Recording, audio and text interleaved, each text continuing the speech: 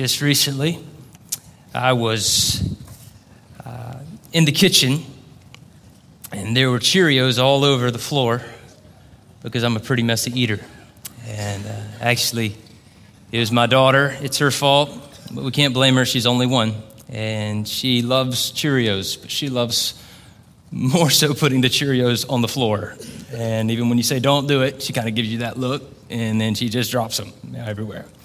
Well, I noticed the Cheerios on the floor, and I thought, you know what, I'm gonna do something different today. I'm gonna clean up the Cheerios instead of just expecting the wife to clean it up. I'm gonna be a good husband. And so I went into the closet, and right now we're kind of in transition. We're staying in a family home, and before we purchase our new home, and so we have some things in this home that we didn't have in our last one.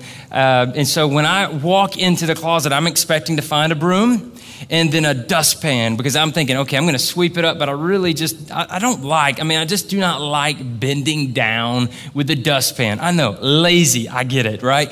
But when I opened the cover, to my biggest surprise and a great grin on my face, there was this dustpan with a handle. And I thought, yes, now we're talking. Now I do not mind cleaning up the Cheerios. And man, I just went to sweeping, it's all over, getting the Cheerios up. And I thought, man, what else in the house needs to be cleaned up? This isn't so bad. Why did I like this right here? Because it's awfully convenient. It just saves me from getting lower. And, I began to think about that. Really, I did. Sometimes you say, did he really think about that in the moment using this illustration? I really did. As I was thinking, I was like, what is it about this dustpan that I like so much? And I said, I get it. I don't have to bend down low and sweep into the pan. And I began to think, and I began to pray, Lord, what are the things in my life that I really enjoy just for the sake of my own comfort? I enjoy them because I don't have to get low. I don't have to put forth a lot of effort. I don't have to really serve. I can still put me first. And I began to think of several things in my life. And I'm sure you can think of areas in your life too that you're just grateful that you don't have to get low, that you don't have to kneel down in posture, that you don't have to humble yourself, that you don't have to go and be a servant to someone else, that you can still have your comforts and your riches and your blessings. And that's how you want to live life. But we notice something in that type of living. And I don't know quite where to put this. I'm just going to put it right over here. But we notice something in this type of living, that we have this longing that when we put ourselves first, we're never satisfied. And I think we're going to understand why that is when we look into this passage today. And you say, Brian, this is just a bunch of names. Where are you going to go with this? I can't wait to see where you go with this. In fact, there's a lot that we can do with this genealogy today.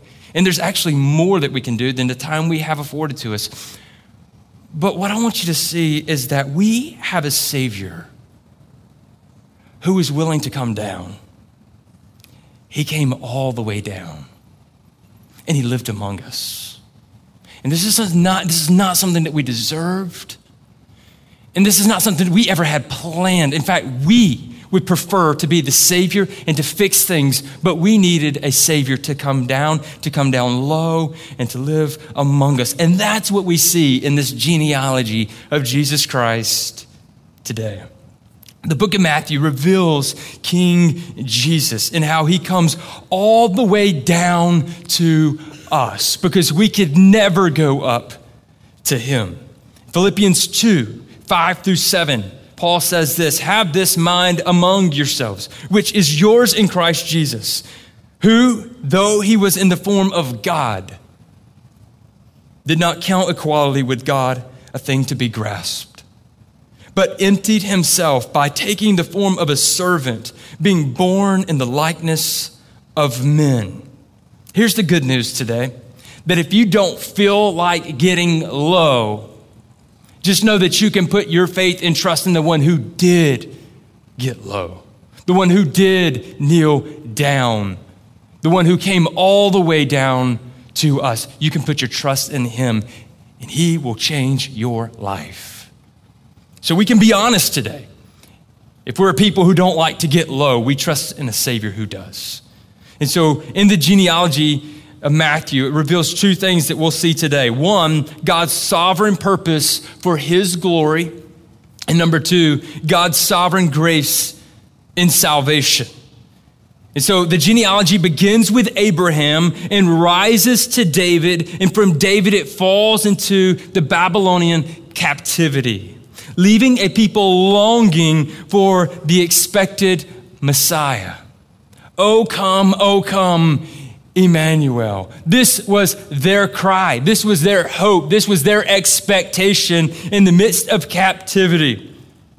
And as one author put it, Jesus is the end of the line as far as the Old Testament story goes. It has run its completed course in preparation for him. And now its goal or climax has been reached.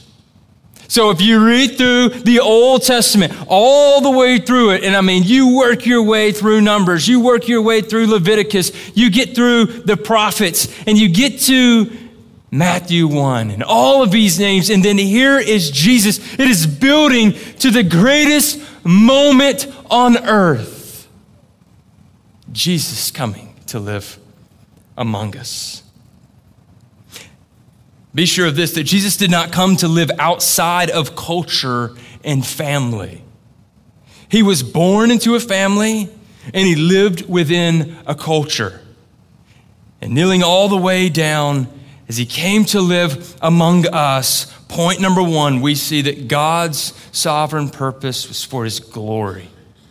His sovereign purpose for his glory. Verse 1, the book of genealogy of Jesus Christ. Now, I'm not being funny when I say this. I just want to be clear. Christ is not the last name of Jesus, okay? It references the anointed. He is the Messiah, the one who has been prophesied of in the Old Testament. Jesus the Christ has come. He is royalty. He is God's Son, King of Kings, Lord of Lords, entering himself and coming to live among us. And what you do not see in the genealogy is a who's who among God's creation.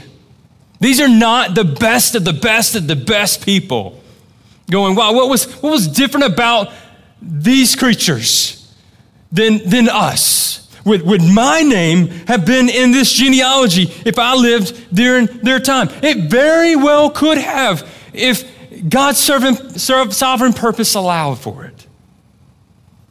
So I want to be clear that this is not a Hall of Fame list that we see here, much in the same way that Hebrews 11 is not a Hall of Fame heroes of faith. There's only one hero of the faith, and that's Jesus.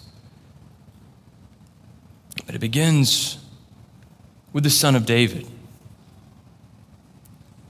Why the Son of David first? Because it had been prophesied that he would have a son to come who would be king. And so it begins with David, and we see this parallel in 1 Chronicles 17, 11 through 14. When your days are fulfilled to walk with your fathers, I will raise up your offspring after you, one of your own sons, and I will establish his kingdom. He shall build a house for me, and I will establish his throne forever. I will be to him a father, and he shall be to me a son. I will not take my steadfast love from him as I took it from the one that was before you, but I will confirm him in my house and in my kingdom forever, and his throne shall be established forever. Now, David was just a shepherd boy. God went to him when he was in the field and said, come, I'm going to make you a king. He slew Goliath with a stone, but it's not David who is the hero, but he went in the strength of the Lord. He was a foreshadowing of the king to come. He has many prophetic psalms that if you were to read through them, it is the clear picture of Jesus Christ, that once you see Jesus in the Gospels and then you read these psalms, you go, it's Jesus. It's like he saw him before he came. How did that happen? The Spirit was at work, working within him as he wrote prophesying of the king to come. David was not the one to build the temple because of his bloodshed, because he was a warrior. May it be clear that he couldn't build the temple because it was never in his own strength and his own conquering. No, we needed someone greater than David who could conquer the enemy fully, and that being Satan. And so it's all for God's glory. And it was not Solomon who was his son. Just to be clear, maybe David thought it was going to be Solomon, but it wasn't him. Because God is building for him a house, and this house is not made of brick and mortar, but it's made of redeemed people. And Jesus Christ is the chief cornerstone of that house. This is the picture that we see with him referencing the son of David. But then he says, the son of Abraham, the first covenant which was made that we see in Genesis. In Genesis 22, 17 and 18, he says, I will surely bless you, and I will surely multiply your offspring as the stars of heaven and as the sand that is on the seashore. And your offspring shall possess the gate of his enemies. And in your offspring shall all the nations of the earth be blessed, because you have obeyed my voice. So maybe Abraham thought that his offspring, it would be his immediate son, Isaac. Maybe that's what he had pictured, but it would not be him. But it was the son 42 generations and 2,000 years later. That's the offspring. Jesus is the offspring. And you say, well, where are you coming with that? Is that just your interpretation? No, the good news is that God's word reveals it through Paul in Galatians 3:16. Hey, y'all want to go back in the study of Galatians? Let's do it, all right? It's a good year, right? Now, the promises were made to Abraham and to his offspring. It does not say, and to offsprings, referring to many, but referring to one, and to your offspring, who is Christ. So when he was speaking to Abraham, and he says, your offspring, he was speaking of the Christ. Jesus is all throughout the Bible, from the very beginning to the very end. And here he is right in the middle, coming to live among us. Now, it may have seemed like a delay as the people were suffering in captivity. It may have seemed that Jesus would never come, that God would not fulfill his promise. And maybe you feel a little bit of that today. Maybe you feel that God is holding something back that you deserve or that you've prayed for, and you're going, God, will you ever just answer this? Will you just come through for me? You know, I want to mention this, and I just want to mention it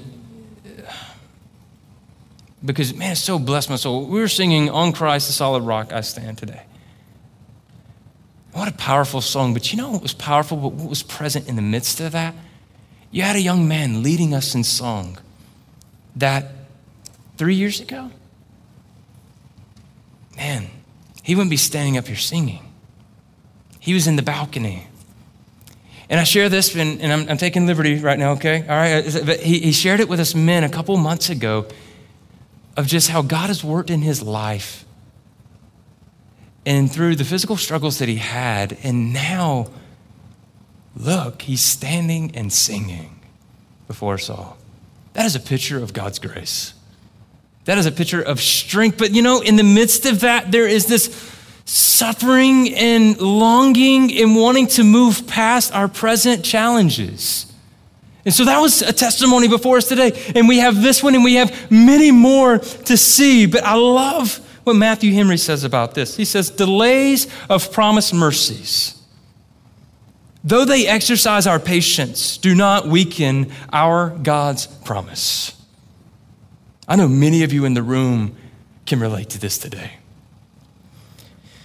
That it is God's promise that you are holding to. Your patience is being strengthened, and God has not become weaker to you. And so we have this question, is God stalling?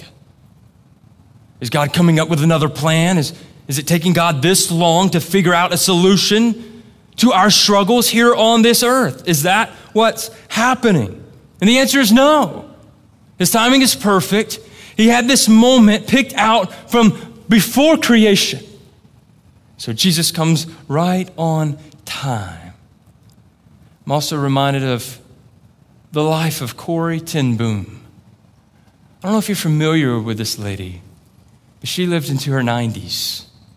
And she was born in the Netherlands, and she lived during the time of World War II. And when the Nazi army began to infiltrate where she lived, it was her father who owned a watch and clock business. And as they're there in this downstairs watch business of his, this store which brought in customers every day, the way in serving changed for them. It then became, those who are Jews, you come here and we will protect you.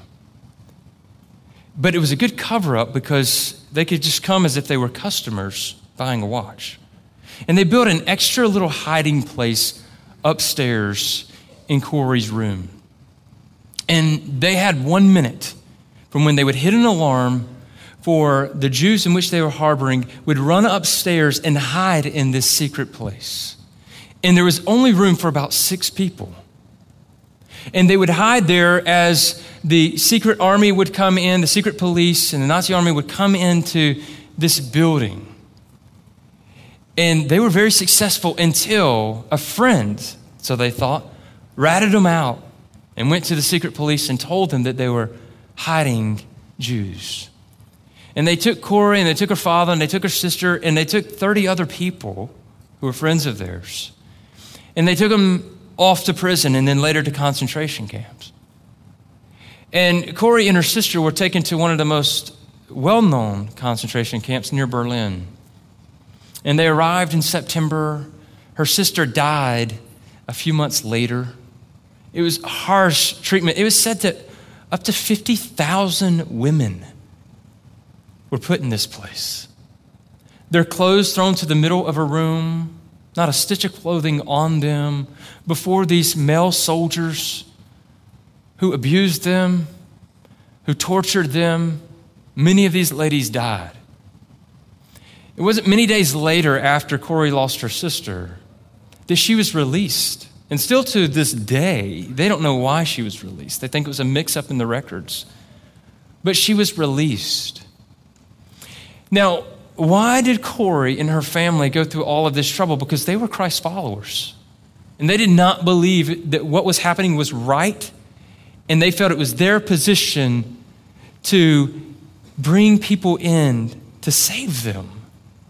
And they were a part of saving 800 people, it is thought. Years later, Corrie went around speaking to different churches. And she went near Berlin. And as she was speaking, she was talking about the forgiveness of God. Because you can only imagine those Germans who didn't know what was happening right underneath them were devastated when they found out what was done to a whole race of people. And so they struggled with this idea of forgiveness. And so she stood before them and she explained it because being near Holland, there's the sea. And so she said, one of the best illustrations I could give is of the sea and of God casting our sins into the bottom of the ocean and never having to deal with them again. And she firmly believed this, and she had forgiveness towards the people who were out in front of her. Or so she thought, until at the end of her message, her testimony, a man walks up, and he has a brown coat and a brown hat on. And immediately she recognizes him.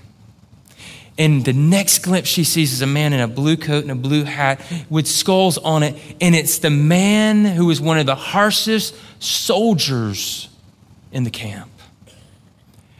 And he reaches out his hand and he says, Mrs. ten Boom, I want to thank you for your message. I was a soldier in the Nazi regime, and I know that God has forgiven me for what I've done. And she, instead of shaking his hand, fumbles through her purse. And she's thinking, how can I forgive this man who has seen me without a stitch of clothing on, who treated us so harshly and did such wicked things? How could I forgive him? And in that moment, she realized it's not the emotion of forgiveness, but it's the command to forgive. And her focus was on Jesus forgiving her of all of her sin. And if she's saying, if Jesus has forgiven me of all of my sin, then I can reach my hand out there. And again, he says, I know that God has forgiven me of my sin, but I just need to hear the forgiveness from your lips because you were at the same camp in which I oversaw. And she says, she reached out her hand with a cold heart. And as soon as she grabbed hold of his hand, it started from her shoulder, worked down her arm. There was this warmth. And then tears began to stream down her face. And she says, I forgive you, my brother. I forgive you. That's a powerful testimony. That is a real life testimony. And we're in here today saying, you know what, I've got things going on in my life and I don't understand.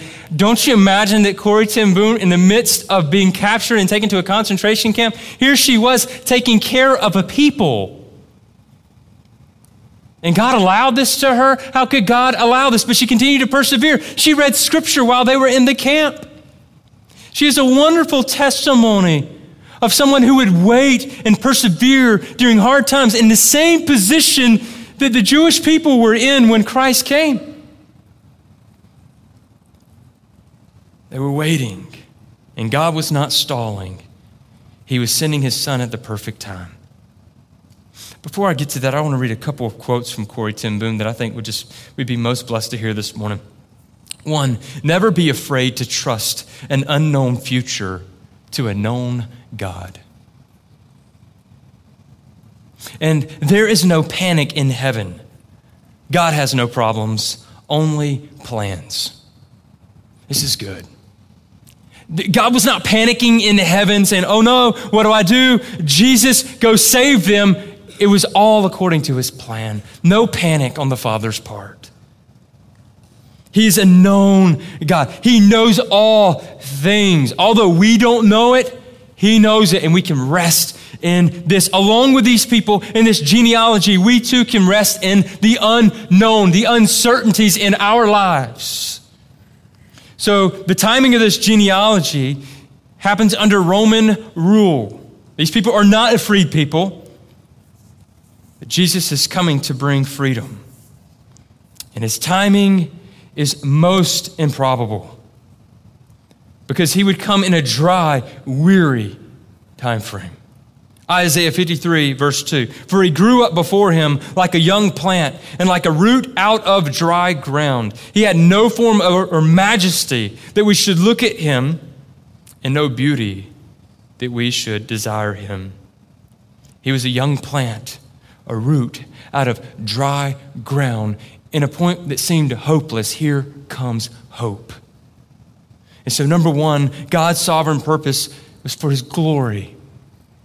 Sovereign purpose for his glory. That's what this genealogy reveals. It's perfect timing. But number two, this genealogy reveals God's sovereign grace in salvation. So it's Jesus who comes to bring us hope, freedom, salvation. And now let's talk about these people in this genealogy. Matthew's book is on the good news of the work of Christ Jesus, that he is king. The audience are the Jews. So as he's writing to Jewish people to say, this is the Messiah. This is the king that you have been waiting for. But also to let them know that they are not the center of history. Jesus is the center of history. And that's important for all of us today. Because I guarantee you that sometime in this past week or in the last couple of weeks, you have felt like you are the center of history. Everything that's happening in your life, everything that's being done to you, the things that you can't seem to gain or conquer or overcome, it affects all of history. You matter most. We all struggle with this. This is what sin brings into our lives, a history revolving around us. But let it be clear that history does not revolve around these people. History is centered on Christ. And so we see the first cluster of generations of 14. And it's Abraham. From Genesis 12, 1 through 3, we see the covenant being made and established. And then here his child Isaac, which is a miracle child. There's a parallel there of a miracle child being born. And then Tamar, who comes in this line, who was involved in incest with her father-in-law. And then she has these boys, Perez and Zerah. And then from there comes Rahab, who was a prostitute. And so actually, these two women were involved in prostitution. Tamar posed as a prostitute before Judah to lure him in. We have his sin, we have her sin. But yet God uses this for his own glory. He uses the yuckiness of sin. And then we have Rahab, who was a prostitute and hid in spies. And yet God used this and saved her family and brought her into his family. And then later it goes to Ruth. And it's nothing negative is said of Ruth, but she's a Moabite. And the Moabites were known for their sexual immorality, who were at one time forbidden to come into the assembly of God's people. And so this isn't a pretty picture. This is not a pretty genealogy here. In fact, this would bring shock.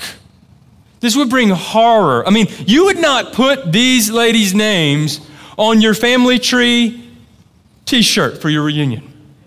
You would not.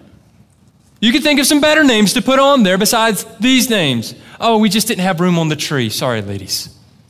But no, Matthew, he puts them on the tree.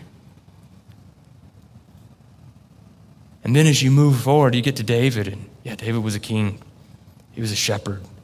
There are many things we could highlight in David's life, but he was a murderer. He was an adulterer. And it says the wife of Uriah. Did y'all catch that when we were reading the genealogy? Did you go, oh, he didn't even say the name Bathsheba.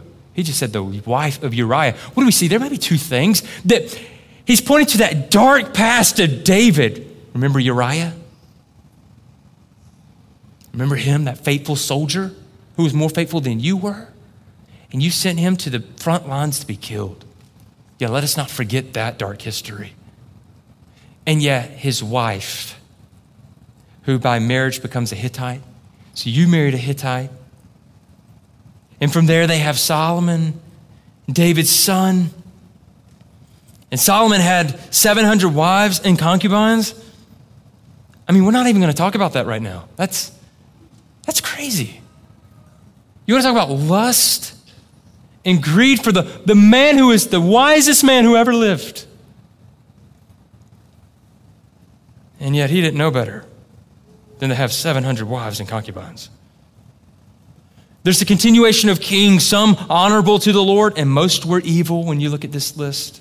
Their sin and idolatry led them to the Babylonian exile. And then we see the third generation, cluster of generations, and it's the Babylonian exile, a people who are waiting for restoration. So what do we learn from these people? One, why the number 14?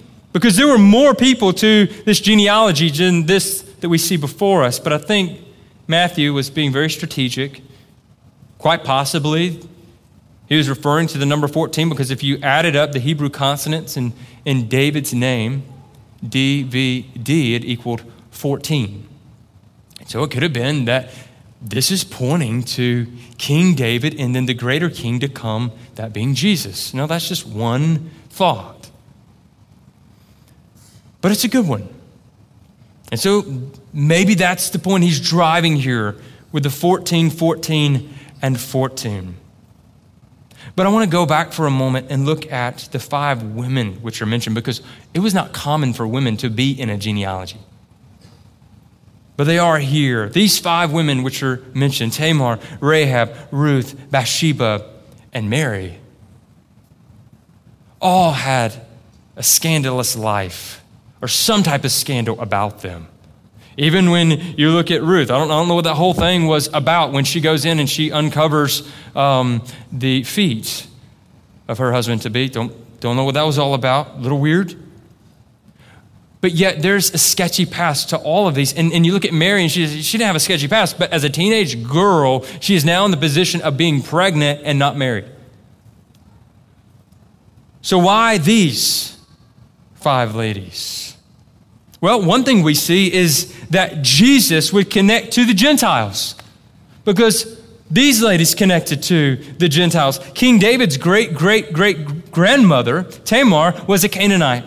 King David's great-great-grandmother, Rahab, was a native of Jericho. King David's great-grandmother, Ruth, was a Moabite, and he himself had a Hittite wife.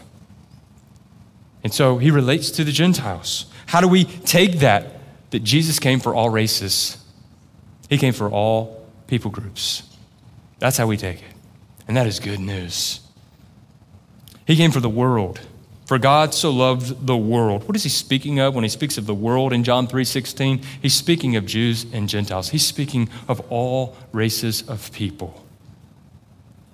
I love this, especially in the day and time in which we live, because we're reminded that this is not only a problem today, it has always been a problem of races, depending on the country and the place that you live in, taking value on the color of one's skin. Sadly, this remains a problem for us in our country. The healing does not come by putting one race on top of another or races on top of another. The healing comes when you look to Jesus Christ. And so, one, in this genealogy, we see that Jesus is not just coming for the Jews, and that the chosen people of God are not just Jews. The chosen people of God include Gentiles as well. That is good news for most of us in this room today. But he could have picked some different women, couldn't he have? I mean, here's one author. He says, the 4 model matriarchs of Jewish history were Sarah, Rebekah, Rachel, and Leah, the wives respectively of Abraham, Isaac, and Jacob. These 4 women are conspicuous by their absence here. Their husbands are all here, and so there was opportunity for Matthew to include the good wives. But Matthew gives the church 4 new matriarchs, and all of them preach the gospel of the deep and wide mercy of God. I love that. From these women, what do we see? The mercy and grace of God. You may have walked in here, and as we were reading this genealogy, you may have said to yourself, I would never be in that genealogy. I'm just not good enough. And neither are these.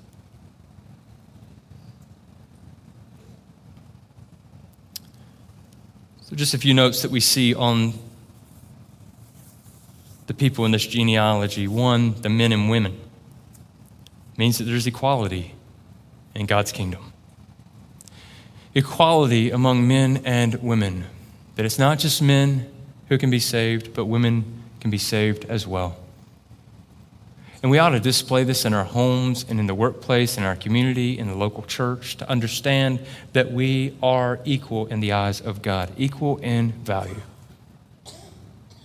We have roles in which we serve. But before God, those roles do not make you greater or lesser than the other.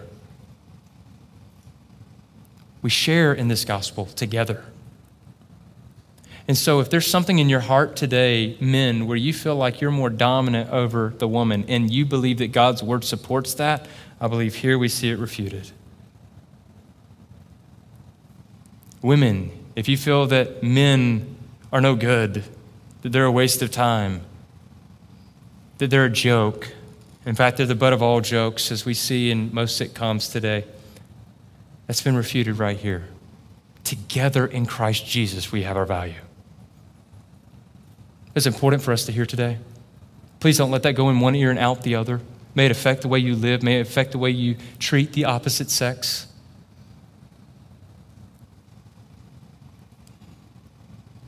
Women are not men's property. Men are not women's property. We are in Christ Jesus together. But not only that, but as we say, neither Jew nor Gentile, so we see equality among men and women to be saved, but then all races. And we should go throughout all of the world preaching the gospel. We'll have some opportunities coming up this next year where you can preach the gospel in this country. You can go and help spread the good news. Also, places like Nicaragua, Guatemala, supporting missionaries in the Ukraine, in Beirut, many places around the world. This should burn heavy on our hearts for all people. When you read the news and you read that this past week there were over 200 people that were killed in a mosque, did your heart break for those people? Or did you go, they didn't worship Jesus. They're in some other country anyway. And you just move on to the next thing. And I get that there are 7 billion people in this world. But yet when we read this genealogy and we see that Christ came not only for the Jew but for the Gentile, our heart ought to break for the world. It ought to send us out into the world. This ought to be our motivation. Our motivation for going overseas is not so that we can go take some pictures, come back, put them on Facebook for everybody to see that we were good missionaries in a different place. Our motivation is to go back and back again so that we can see life change in those lands as well. And so, with this genealogy, we see that he comes from all races. But then here's the one I want to hone in on the last, that it's grace, not works. It is all God when it comes to salvation. 1 Timothy 1:15, the saying is trustworthy and deserving of full acceptance, that Christ Jesus came into the world to save sinners, of whom I am the foremost. Matthew 1:21, she shall bear a son, and you shall call his name Jesus, for he will save his people from their sins. Today, can you stand before God and boldly proclaim that your sins have been forgiven by Jesus Christ? Have you come into this building rejoicing that your sins have been forgiven by Christ the King? That that's why he came? Or are you living in misery? Are you living in guilt? Are you living in unforgiveness, not even able to forgive yourself because of the sins in which you've committed? Are there certain sins right now that you're not willing to let go of because you think that you need them in order to be happy in life?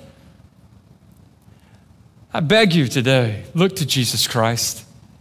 Look to Christ Jesus and be saved. What do you need in order to be saved by Jesus? To confess your sin. Jesus, I am a sinner. I have sinned against you again and again and again and again. And I know that being on this earth, I will continue to sin. But with you as my Savior, I can sin less and I can sin less and I can obey you. Save me of my sins. Are you lost today in your sin? Are you not a Christian? If you're in this room today, repent and follow Jesus even right now as you hear this. Trust that Jesus came at the perfect time to save sinners. The fact that you feel so sinful, the fact that you feel so wretched is a good thing that you bring to God. That attitude, that heart, that brokenness, bring your brokenness to God and be saved today. You cannot save yourself. You cannot make things better. Bring your absolute worst to Jesus and be made well. That's what we see. And what does that do for us as followers of Christ? That when we know that he came for us sinners, that he came to the lowest of low, all the way down to us. You're not deserving of it. I'm not deserving of it. That Christ the King would kneel. Kings don't kneel, but our King does. Let me say it this way. Our King did. So that one day you will kneel before him and confess that he is Lord. Do you believe this? Do you believe this? Children in the room, do you believe this? Jesus Christ is King. He is the one that you're looking for in this life to bring great fulfillment and joy. right now you may be involved in some sinful activity. And I hope that you're encouraged to know that Jesus came to die for sins like yours. And here's the joy that we can have. Isaiah 61, 1-3.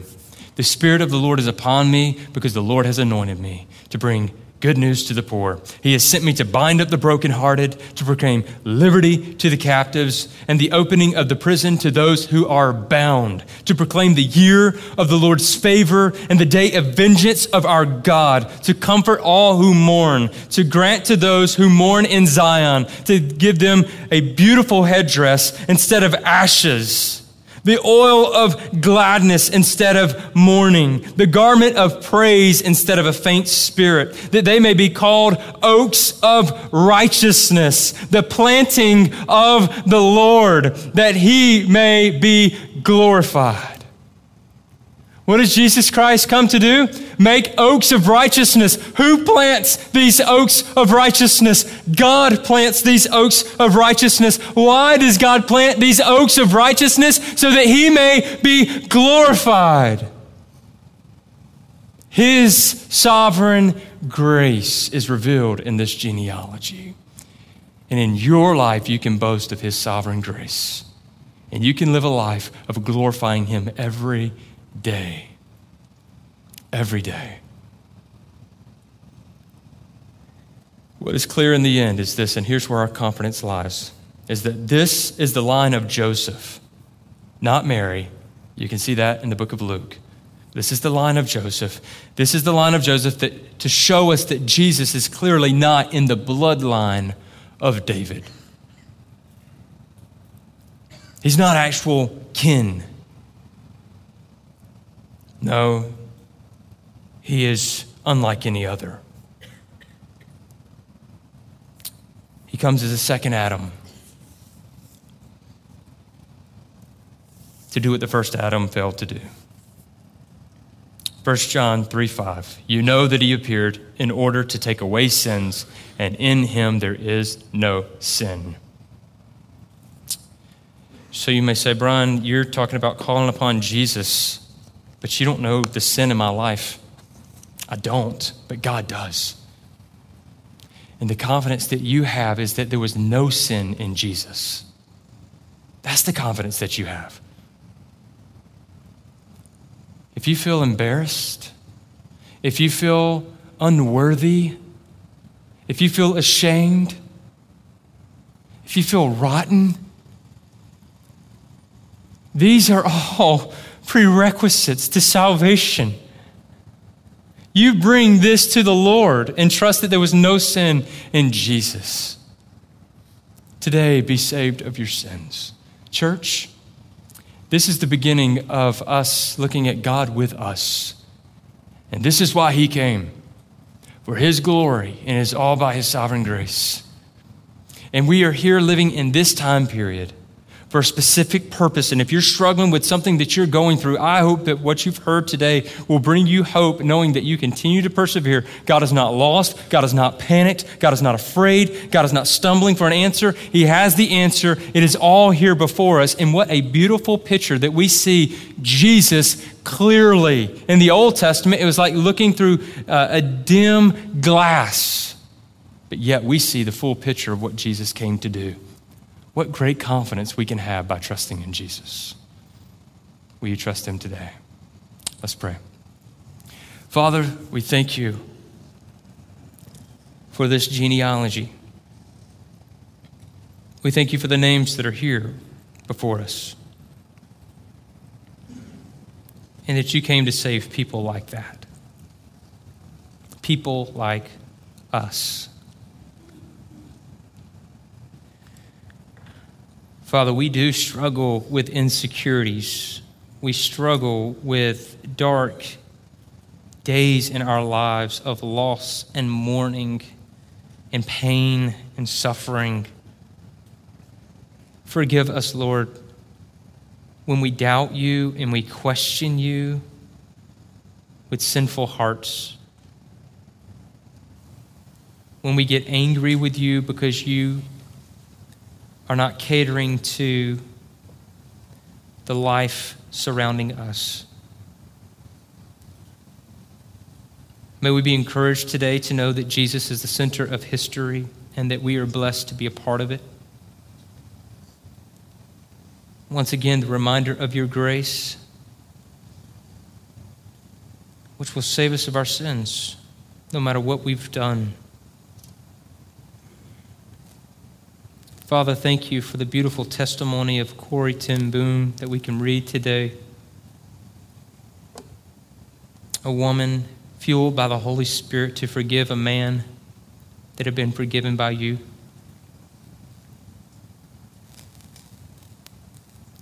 Work in our hearts, Lord.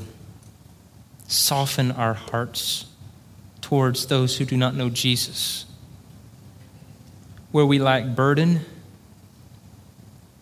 God, burden our hearts. Where we lack tears, bring real tears for the lost. Where we lack the words, fill us through the power of the Holy Spirit to speak and to speak boldly. And where we lack the strength, strengthen us, Lord, to go. May we be unashamed of the gospel. We thank you that Christ is with us. We are a most undeserving people because Christ is most deserving. We can stand. We can stand in freedom. We can stand as those who are righteous in Christ Jesus. Thank you, Lord. We love you. In Jesus' name we pray. Amen.